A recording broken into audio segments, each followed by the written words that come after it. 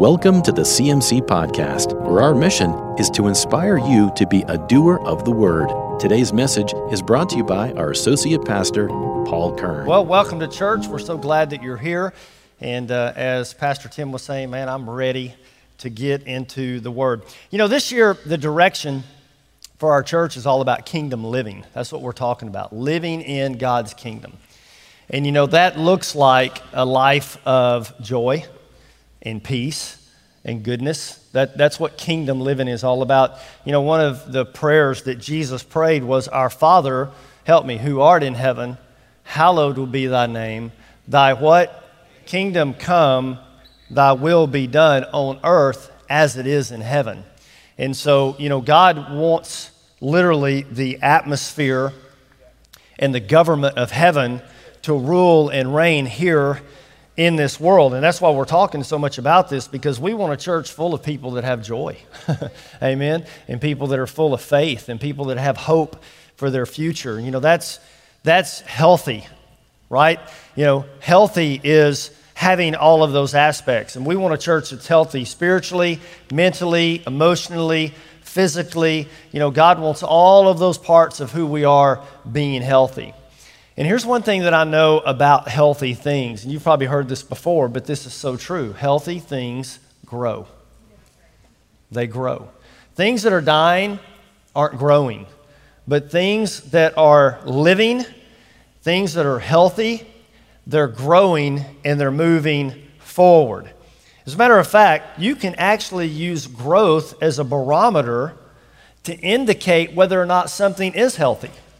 If something isn't growing, then it most likely isn't healthy. And I'm not just talking about like growing taller, although some of us pray that, you know, we could grow taller.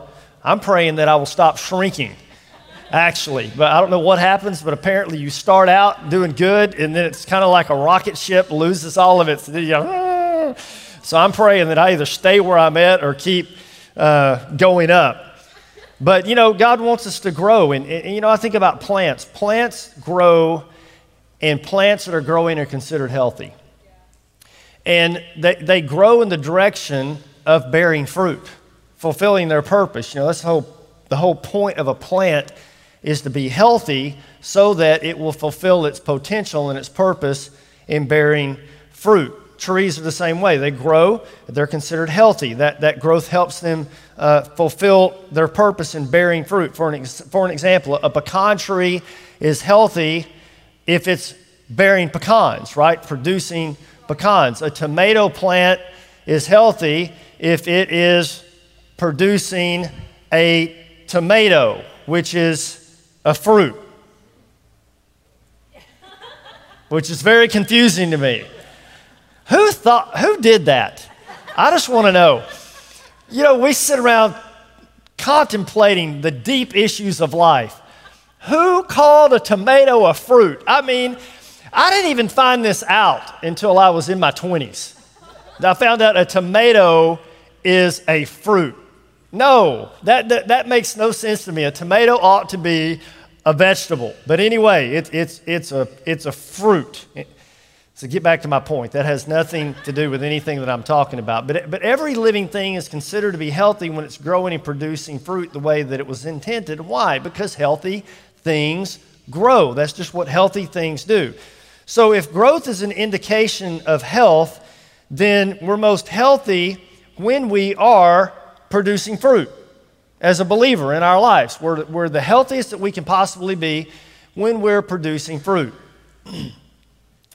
But you know, just like somebody got really confused about calling a tomato a fruit, people, human beings, we confuse what real fruit looks like a lot.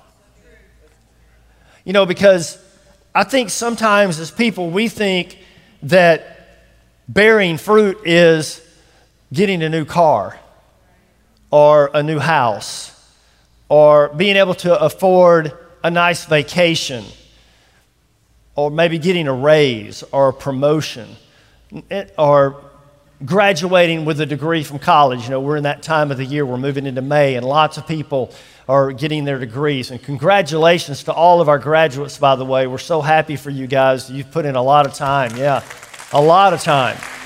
A lot of time. And that's definitely something to be proud of.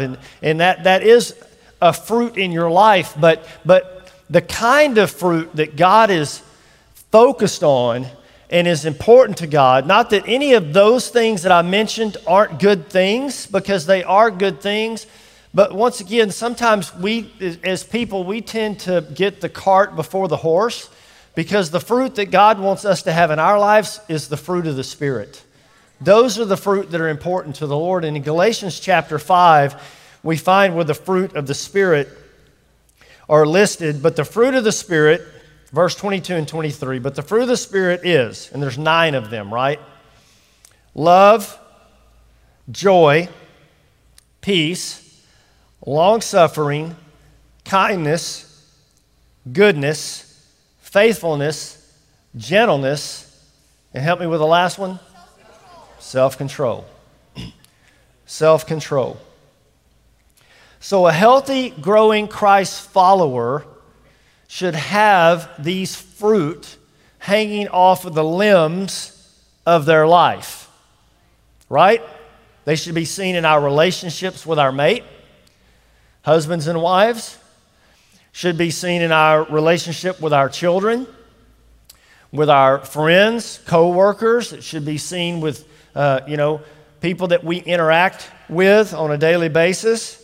And just like plants don't bear fruit without being planted and cared for, the fruits of the Spirit aren't just going to grow in our lives naturally.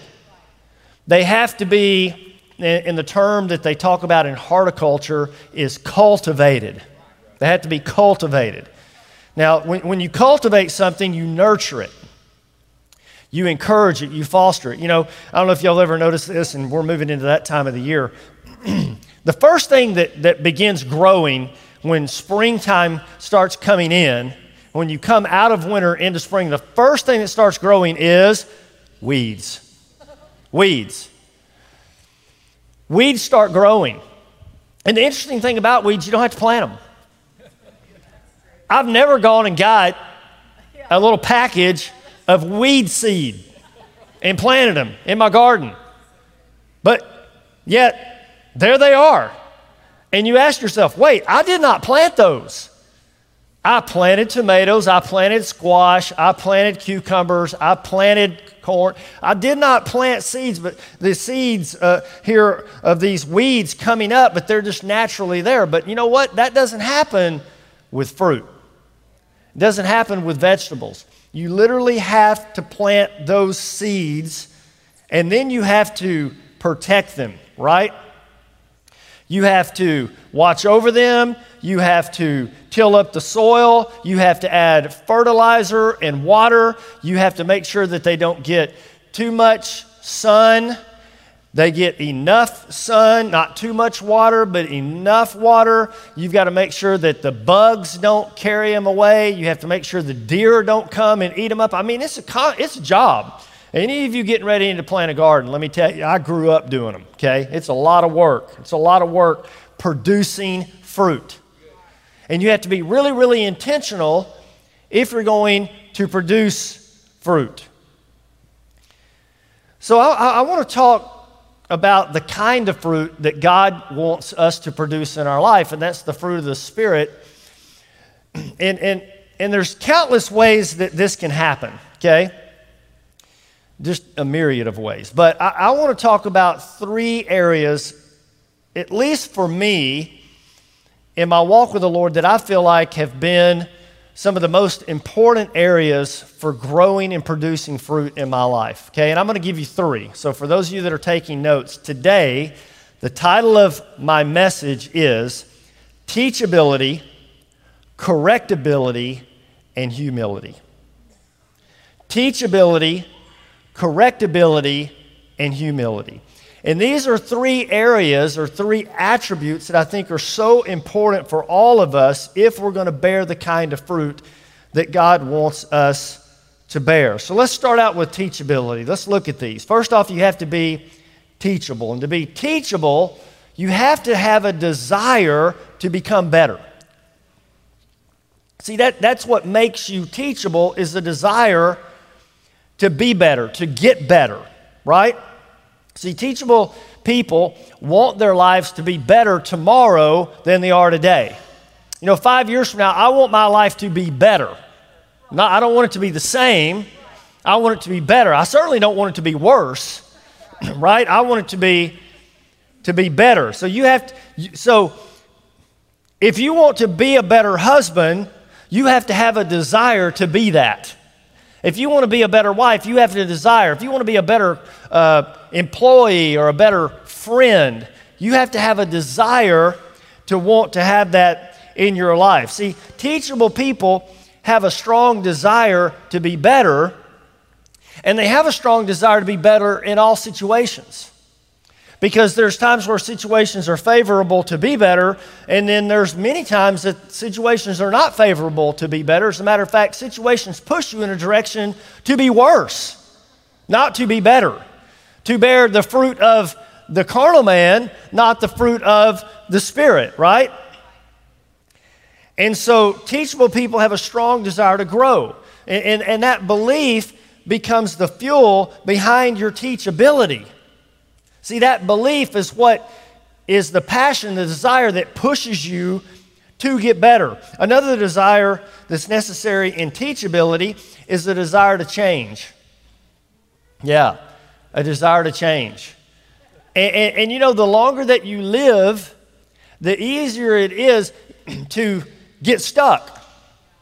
I grew up on a farm, and so many of our roads out on the farm were dirt roads. We didn't have paved roads, we had dirt roads, and you just cut a trail. And the way you cut a trail is you went down the same path repeated times over and over and over again, and eventually, over time, you have ruts that begin to form, and when it rains, the soil softens, and when you drive over it, the ruts get a lot deeper, and before you know it, if you're not careful, if you kind of keep going in the same path all the time, you can get stuck in a rut.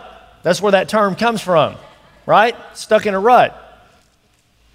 And what happens is when you lose your desire to change, you get stuck in a rut. You get stuck in your ways. And some people are like that. And no matter how much you try to convince them to change, they won't change because they're stuck where they are.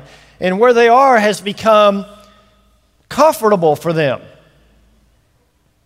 familiar for them. In other words, they're comfortable with their level of health. They're comfortable with their level of income. They're comfortable with their level of joy and peace and happiness and content. They've become comfortable in those areas. But here's the thing, and it's so important that we recognize this and we understand this. Comfortable can become a grave. It can become a place that you no longer are moving forward because you just get comfortable. Comfortable and familiar won't walk you up the steps to the dream in your life that you're wanting to walk into. And the third desire that is needed in teachability is a desire to learn. It's important that we always keep an appetite to learn new things. I love that. That's one of the things I really like about our lead pastor. This is one of Tim's really strong qualities that he has. He just refuses to keep doing it the same way all the time. And that's what has helped keep our church fresh. That's what has helped keep our church alive. Aren't y'all grateful for that? Aren't you grateful you don't go to a dead church? Come on. That's what keeps new things happening on our campus all the time. New buildings going up. We have a new classroom facility. It's just amazing. It's so awesome that's going up right now. See, teachable people, they have a desire to learn. They have an appetite for new things, even things that don't necessarily come natural to your personality. For example, patience does not come natural to my personality. It doesn't. You know, that's why y'all don't call me PP, right? I'm not Patient Paul. You don't call me PP. Nobody call me PP. It's not something that comes naturally to me. So if I'm going to be a healthy, growing follower of Christ, then one of the fruit of the spirits that are supposed to be cultivated in my life is patience. So impatience is a weed, naturally grows. Patience is a fruit, has to be cultivated, nurtured, produced over time.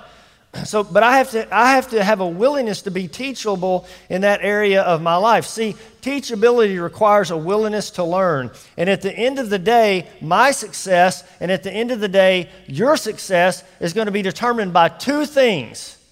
And you can write this down. Number one, your desire to learn. And number two, your willingness to change. That's how you're going to grow. That's how you're going to be a person who is teachable. That's how it works. And here's an important fact. If your teachability is consistently low, then you're probably going to struggle throughout your entire life moving forward and accomplishing the dreams and goals in your life that God has for you, because teachability is such an important factor in life. I love being around young kids. And I love being around young students. You know why? They're hungry for knowledge. They like to learn.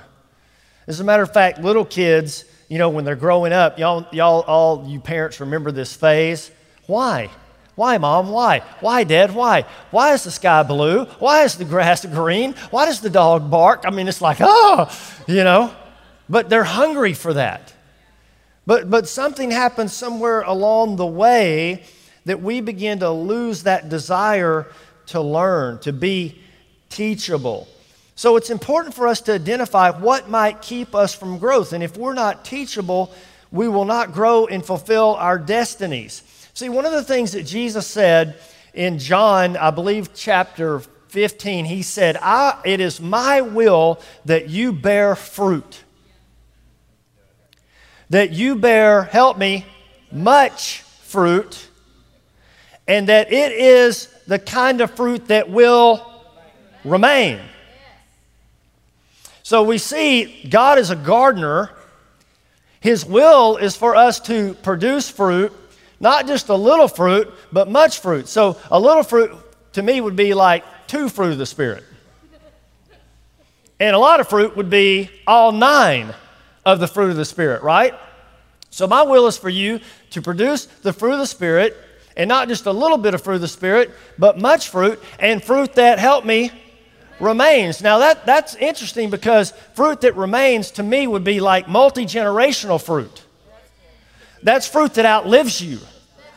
That's fruit that you invest into other people. A part of who you are is imparted into somebody else, and imparted into somebody else, and imparted into somebody else. And that's what discipleship looks like. That's what multi-generational fruit looks like. That's what legacy looks like.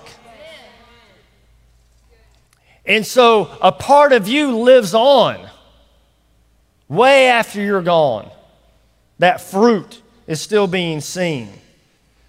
But see, what happens is many people allow their situations and their circumstances to become an excuse for why they can't bear these fruit. And the fact is, we're all going to encounter roadblocks to teachability. I encounter them all the time. All the time. How many of y'all ever been on vacation? Vacation. Let me see your hands. Vacation. You online watching. Vacation. Right? Well, how many of you have ever set out on vacation to get just a little ways into your trip and you hit a roadblock? Annoying. I mean, from here to Little Rock right now, you know, it's one big giant roadblock. It's really sketchy. Actually, you almost take your life in your own hands traveling that. So don't go that way unless you have to. I mean, it's not good. But we all hit roadblocks on trips, on vacations, on getaways. Nothing more is frustrating than hitting a roadblock. And unfortunately, what should have taken, 5 hours to arrive at your destination takes 8. Or what, you were going to Florida to the beach and it was supposed to get there in 11 hours and it takes you 15 or 16 to get there because of the roadblocks that you hit. See, roadblocks do that. Roadblocks add hours to trips that should have taken a lot less time to get there. But we all experience roadblocks. And there are roadblocks to teachability. I think a guy that we could use that was a great example to having roadblocks would be King Saul. Let's think about King Saul for a minute. I mean, what an incredible guy. I mean, you read about him. King Saul was a great example of a guy who hit a roadblock on his way to becoming all that God called him to be. Because here's the thing about Saul. If there was ever somebody poised to grace the history books, it should have been Saul. Because he was set up by God to do big things. Saul was a man's man. If there was an ultimate cage fighting event in those times, King Saul would have been the champion. Because this guy was a fighter. He was incredibly gifted. Just this man's man. For all you ladies in the room, Saul was tall, dark, and handsome. You talk about a ladies' man of ladies' men.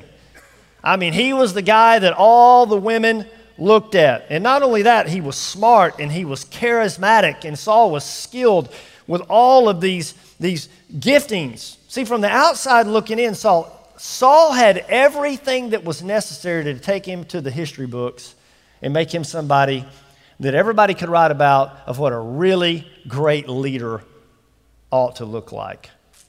But unfortunately for Saul, that wasn't the case. Because his internal character didn't match his external abilities. They didn't. And he lacked one thing that mattered most. And it's sad, but he just wasn't teachable. Plenty of opportunities that God gave him to be teachable, but he wasn't teachable. But here's the thing. You can have all the right people around you. You can have all the God-given opportunities in the world positioned around you and still miss what God has for you because you lack teachability. And the hard thing about this is that Saul's lack of being teachable didn't just affect Saul. It affected everybody. The whole nation suffered. Saul's leaders suffered. Saul's friends suffered. Everybody suffered, all because Saul, even though he had everything going for him that he could possibly have, he wasn't teachable. See, teachability is so important, and when we're not teachable, it equals a lot of frustration for us and for people around us. It equals a lot of pain for us and for people around us. It equals an unfortunate legacy because Saul became nothing more than a bad example for us to look at in the history book, which is really sad that it turned out that way. Well, what was one of the roadblocks to Saul's teachability? Well, one of the big reasons Saul wasn't able to be taught was because he was prideful. I'm going to be honest with you today up here. That's one of my biggest roadblocks. I think a lot of men, honestly, that's a struggle for them. We don't like asking for directions. We don't like reading instructions. We don't want anybody telling us what to do. We got it together. We know where we're going and we know what we're doing, even if we don't. We do. C.S. Lewis, he's one of my favorite authors. Read a lot of his books. He said, "A proud man is always looking down on things and people." And of course, as long as you're looking down, you can't see something that's above you. Wow, what a good statement. See, pride is a major hindrance to everything good in our lives because pride says the rules don't apply to me. That's what pride says. When you get in a situation, Tim and I were talking about, I was preaching to him before the service, our lead pastor, and we were talking about this summer, you guys get ready, we've got some awesome content that we're going to be bringing for our church. It's going to be great. But one of the things that we're going to be talking about, and you don't want to miss our midweek services, because we're going to be talking about the laws of the kingdom. But just like there are natural laws, like the law of gravity, there are spiritual laws. And, I don't have to like the law of gravity, but I can't change it. So I have to learn to work within the confinement of that and find the intention and the purpose within it, okay? Well, just like the law of gravity, there's such a thing called the law of sowing and reaping, right? The scripture says, God will not be mocked. Whatever a man sows, that will he also reap. If you sow to the Spirit, you'll reap life and peace. But if you sow to the flesh, you'll reap destruction. So the scripture is very clear about that. But see, a prideful person thinks that rule, that law, doesn't apply to them. That doesn't apply to them. It makes them think that they're above the rules, that they're somehow above the law of sowing and reaping in certain situations. In other words, I can be rude to people and I won't reap what that is going to bring me. Or I can be impatient in certain situations with people and I won't reap what that brings to me in my life. But that's simply not true, right? Pride says, I don't need anybody's advice. I don't need anybody's counsel because I'm way smarter than other people. Pride says, I'm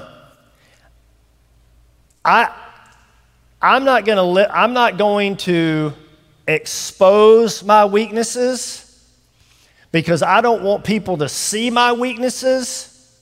And because I don't want them to see my weaknesses, the reason I don't is because my pride won't let me. And therefore, that keeps me from being teachable because I can't get help. Right? We've all been there. We've all been there. See, teachable people possess the attribute of correctability. Correctability. Now, don't get me wrong, correctability isn't easy. As a matter of fact, it's awful painful because you have to swallow your pride. And here's the thing about teachability. It often presents itself in the most inconvenient times. Correctability almost always comes when you don't want to be corrected. As a matter of fact, I can think of very few times that I actually did enjoy correction. How about you? As a matter of fact, the Bible says no correction feels good at the time. But what it will produce is what we've got to be looking at. And a person who is teachable and correctable, they won't allow their pride to override the benefit of what can happen if they will receive the correction, right? Whether it be from the Lord or whether it be from other people or whether it be from circumstances. Y'all know you guys that drive pickups on the back, the trailer hitch, that thing comes in and out, right? You got the little pin, cotter pin, you pop out, you slide it. I've learned when I'm not pulling a trailer, I take that sucker off. You know how many times I've hit my knee on that thing? I mean, right here, right there. And oh my gosh. And the kind words that come to my mind when that happens. I'm just, bless Jesus, praise the Lord, hallelujah. I mean, though that's not what comes to my mind. So I've just learned. See, it taught me. It taught me. Now, I can be prideful. I can leave it on. Don't tell me what to do. And you keep hitting your leg every time. Are you hearing what I'm saying? See, feedback. Life is constantly giving us feedback. In every situation, we're getting feedback. Feedback is constantly coming because in life, there's a give and a take. There's a yin and a yang. There's an opening and a closing. There's a pushing and then there's a pulling back. There's a reaction in every element of life. So life is constantly giving us feedback, but swallowing our pride is absolutely necessary if we're going to grow and be healthy. But here's the thing.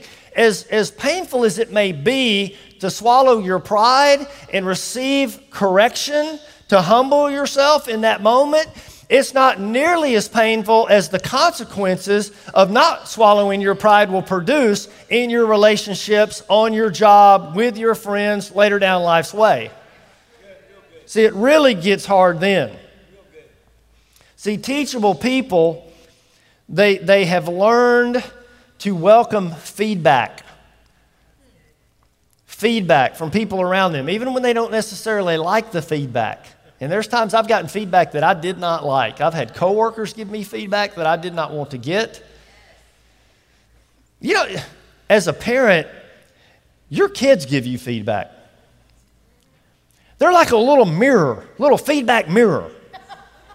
I remember my boys follow me around, and I would tell them, don't do that. Don't do what I do. Don't do that. You know, but they're like little mirrors. They just kind of reflect what you say, how you act, what you do. It's really cool that God put that in our life for us to get a real picture of kind of how we act. See, pride says, you know, I'm going to go ahead with the good instead of waiting on the best. I got an idea. I don't feel like waiting. I'm impatient. So I'm just going to go ahead and I'm going to do that now. I'm going to buy that now. I'm going to pull the trigger on that now. And really now is not when you need to do it. It's not necessarily going to shipwreck you. It's not going to break you. It's not going to take you under. That relationship isn't necessarily, you know, ungodly. It's just not best.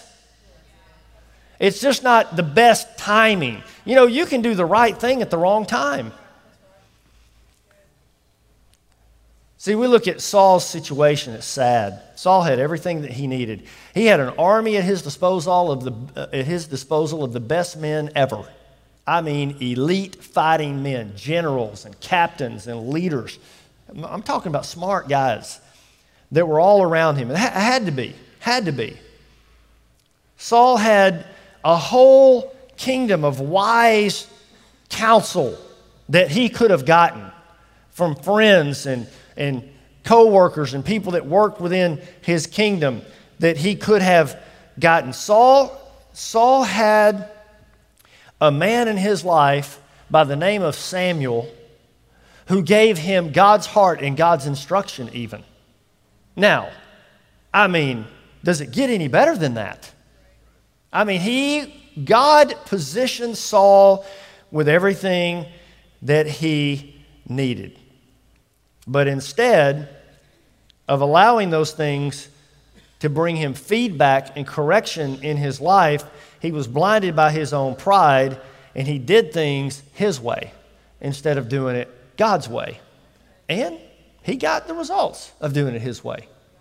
Shouldn't have been any surprise to him, although it was a surprise to him. And see, that's what is sad about people who don't have an ability to read feedback. See, I didn't have the ability to read it when I was lost. Well, what's wrong with me smoking this? What's wrong with me drinking this? What's wrong with me hanging around these people? What's wrong with me treating people like that? What's wrong with me thinking that, watching that, participating in that? What's wrong with it? See, I was unable to read feedback. Pride it's like earplugs. I couldn't hear. My mom would tell me, people would tell me, you're going the wrong way, you're doing the wrong thing, you're about to make a big mistake. No, I'm not. Rules don't apply to me. You know, we counsel people in ministry, and we have people come to us and, you know, marital problems and problems with their children and whatever. And you know what? Usually the sad thing is that it's obvious to a lot of other people why your child is being rebellious, or why you're having problems in your marriage, or why you're struggling in the area of your finances. It's pretty obvious to a lot of people except them. They can't see it.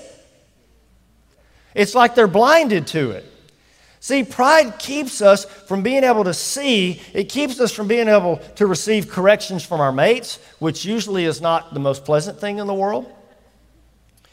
It'll keep you from receiving correction from your children, because they can correct you too, Mom and Dad.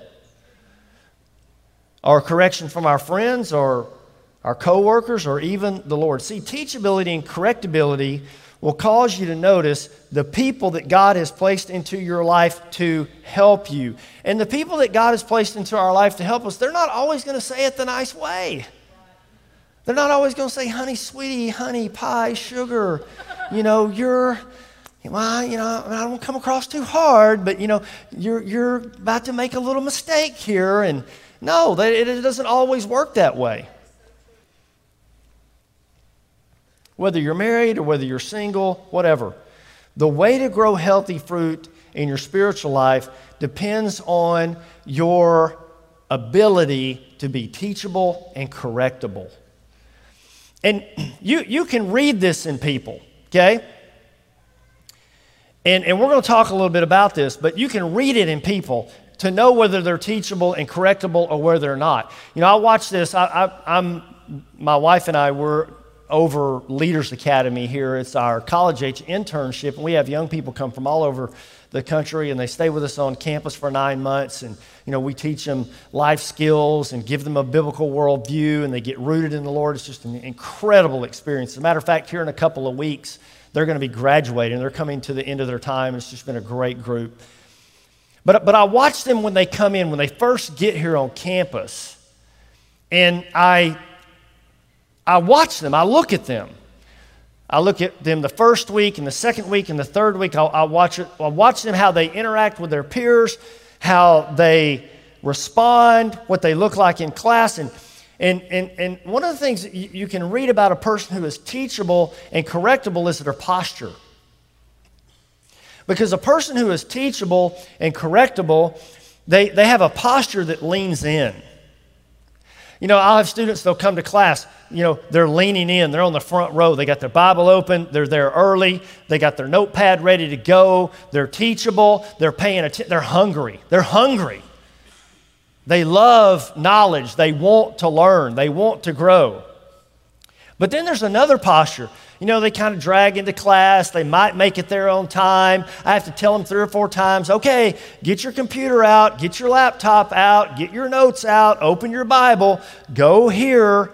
Did you read your assignment? Well, I was going to get around to it, and I didn't make it. And, maybe next week I might get around to it. And then as you're talking, they're on their phone, or they're looking at somebody else's computer, or they're laughing and goofing off, or they're kind of laid back in their chair like this. And, it communicates, right? Posture. It communicates to people. I think it communicates to the people that we're around, and it communicates to the Lord. And a wise person recognizes strengths and giftings in other people, and they posture themselves in such a way that they're able to grab hold of those resources. See, they seek out that. I have interns, literally, they want to have a meeting. I have some of the same interns want to have a meeting with me about every other week. Hey, Paul, can I have a meeting with you? Can I have a meeting with you? And you know what I always tell them? Of course, you bet. Because here's the thing about teachable, correctable people. You want to teach them. It's fun. And you want to be around. It's like a magnet with opposite poles. You're drawn to them. But people who don't have that posture, it's like turning them the other way around. It just pushes you away. And that's how I was. That's how I was before I got saved. See, I'd gotten myself into a position where I was not mentorable. Oh, I need a mentor. Are you mentorable? Are you teachable? Are you correctable? Are you humble? See, a wise person recognizes this. See, pride prevents that growth. In James 4:10, for example, humble yourselves before the Lord and he will exalt you. Psalms 25:9, He leads the humble in what is right and teaches the humble his way. The Bible has a lot to say about humility. It seems to be probably one of the most important attributes that God desires for us to have. Why humility?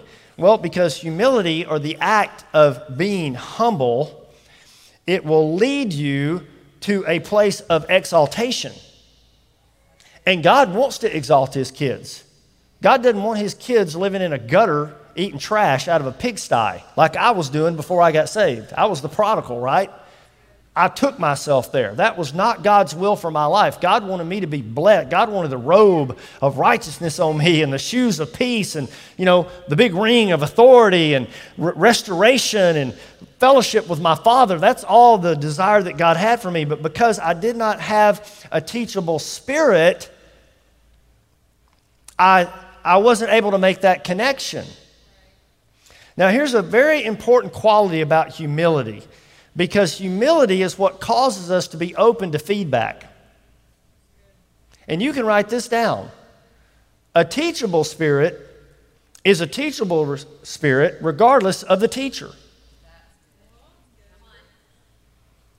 Because sometimes the teacher is not the teacher that we would have picked.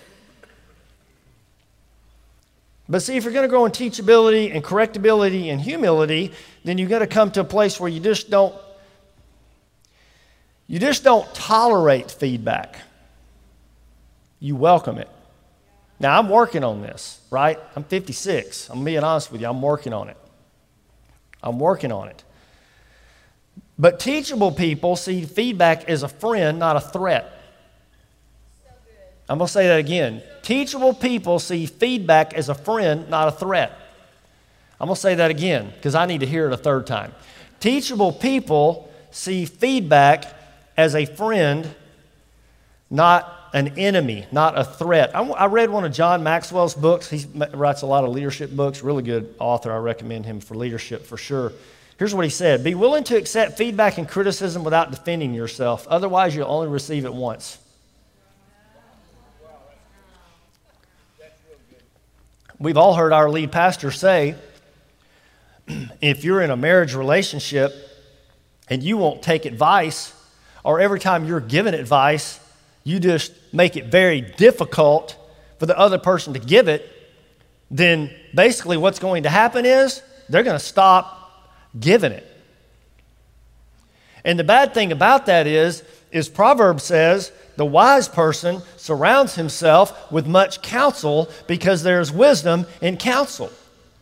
So what inevitably happens because of our pride and our lack of being teachable and correctable, we literally cut off wisdom out of our life because so many times God's going to use primary people in our life to speak that into our life. And it doesn't say that they're going to do it in the nice, pleasant way all the time.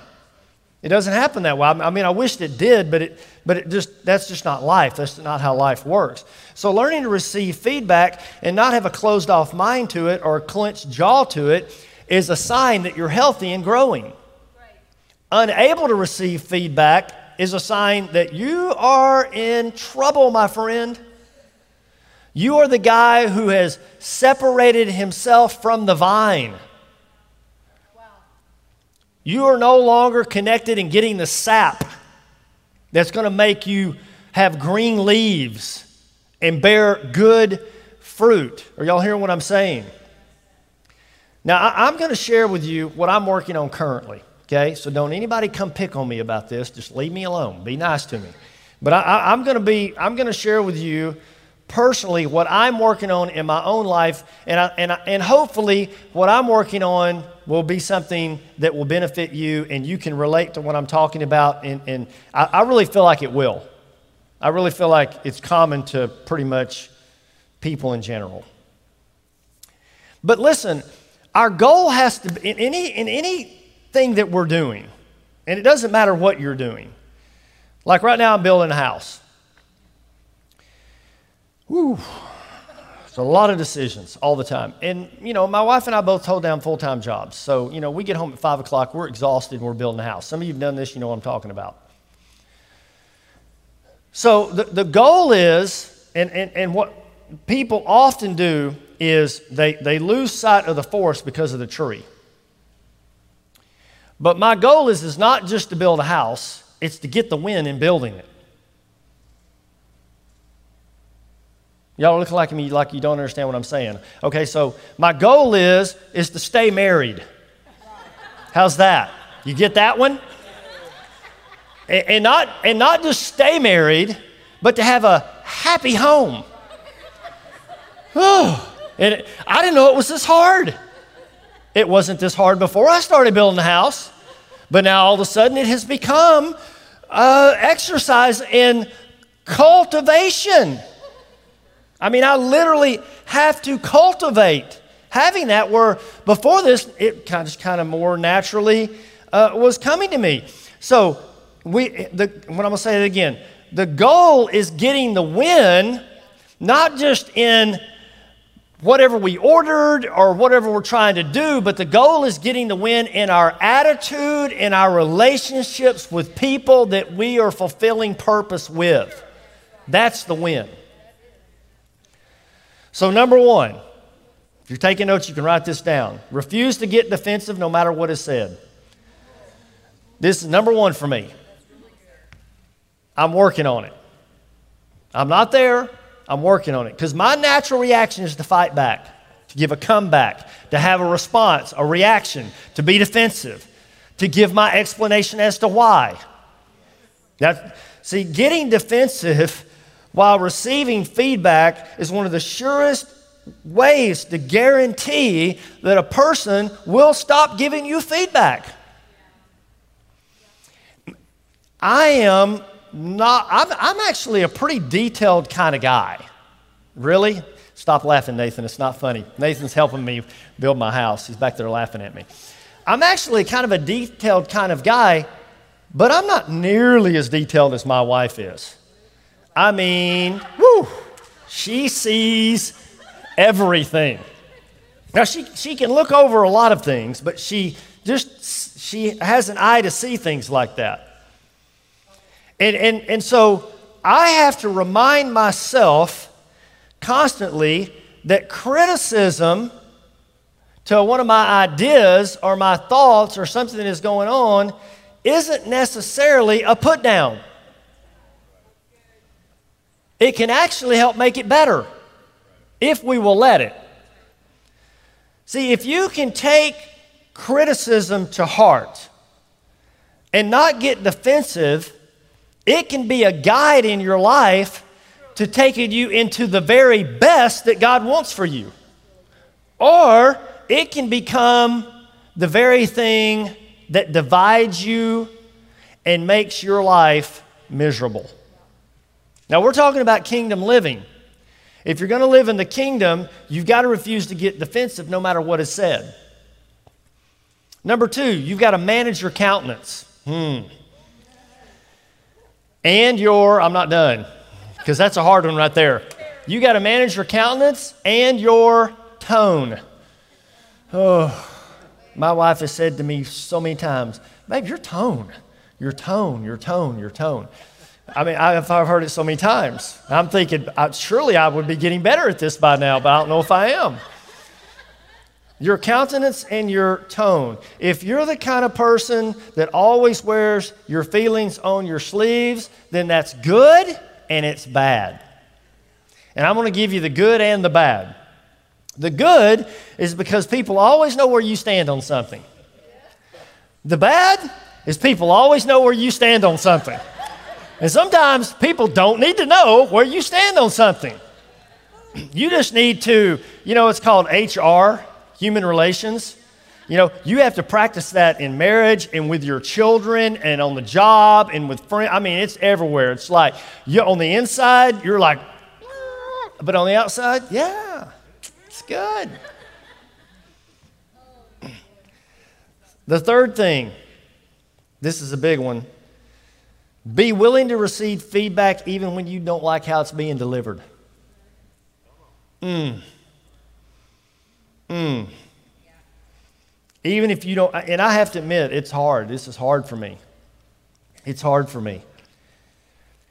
See, sometimes the best feedback that we can ever get is delivered in a way that hurts us or offends us.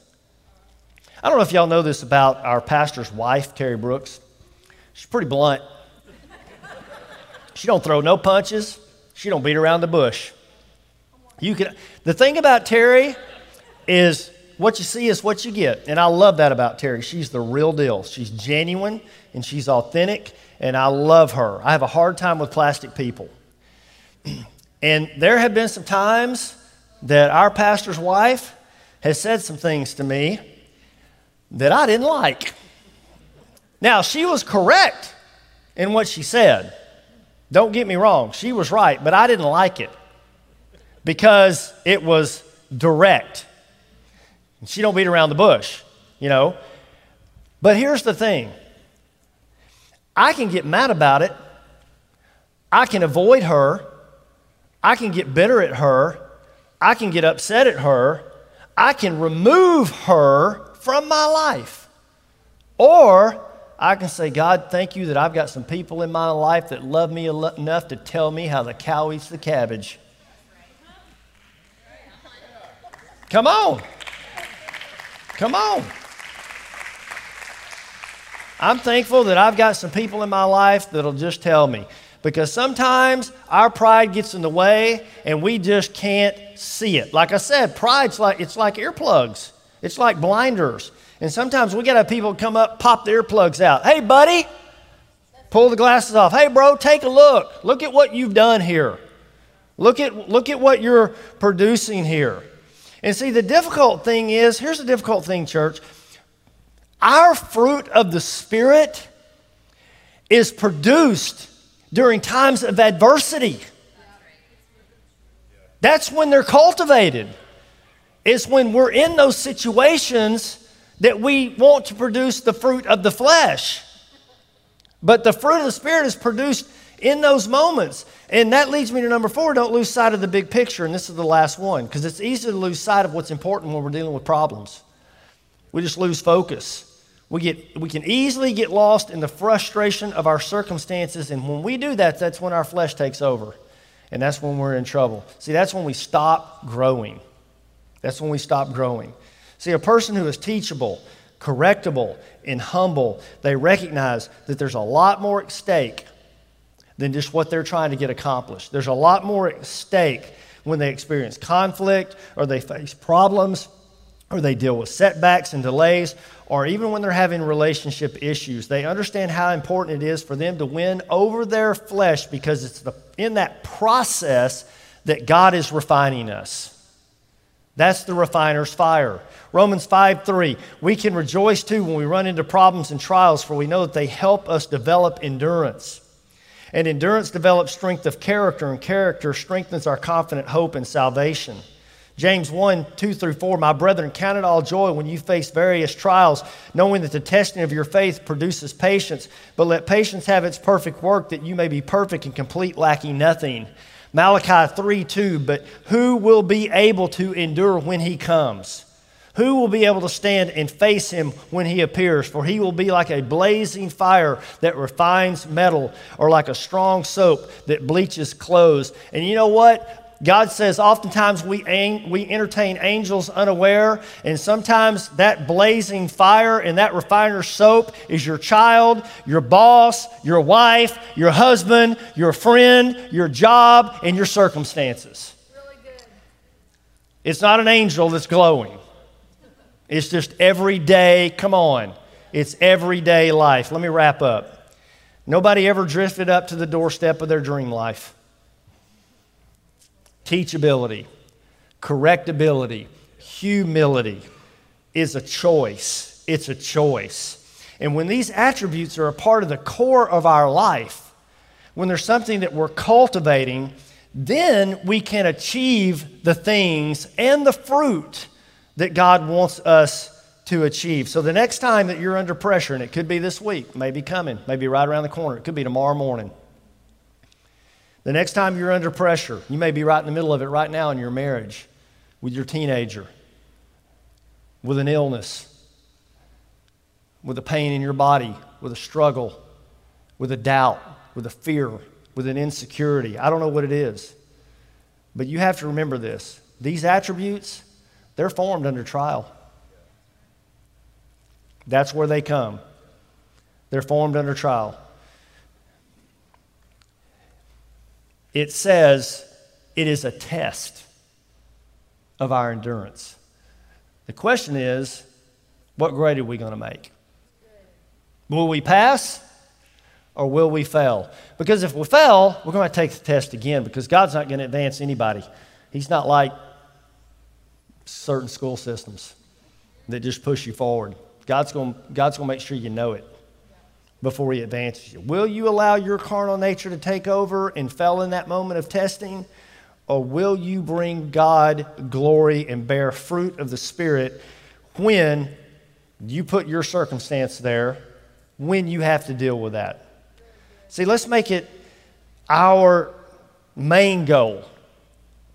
Not to get this or buy this or go here or do that or achieve this. Let's make it our main goal to have teachability, correctability, and humility. Amen? Amen. Did y'all get something out of this? Stand with me this morning. I took you over today, so you're going to be extra hungry for lunch today, moms. Once again, thank you, moms. We love you. God bless you. Let me pray. Father, I thank you for our mothers. I just speak a blessing over them today. We're so grateful for them, God. Lord, we pray that we can honor you with our lives. Go before us this week. We give you praise. In Jesus' name, amen. Have a great day. Thank you for listening to the CMC Podcast. If you'd like to watch our sermons live or looking for more information about our church, visit cmcchurch.com or follow us on Facebook at Christian Ministries Church.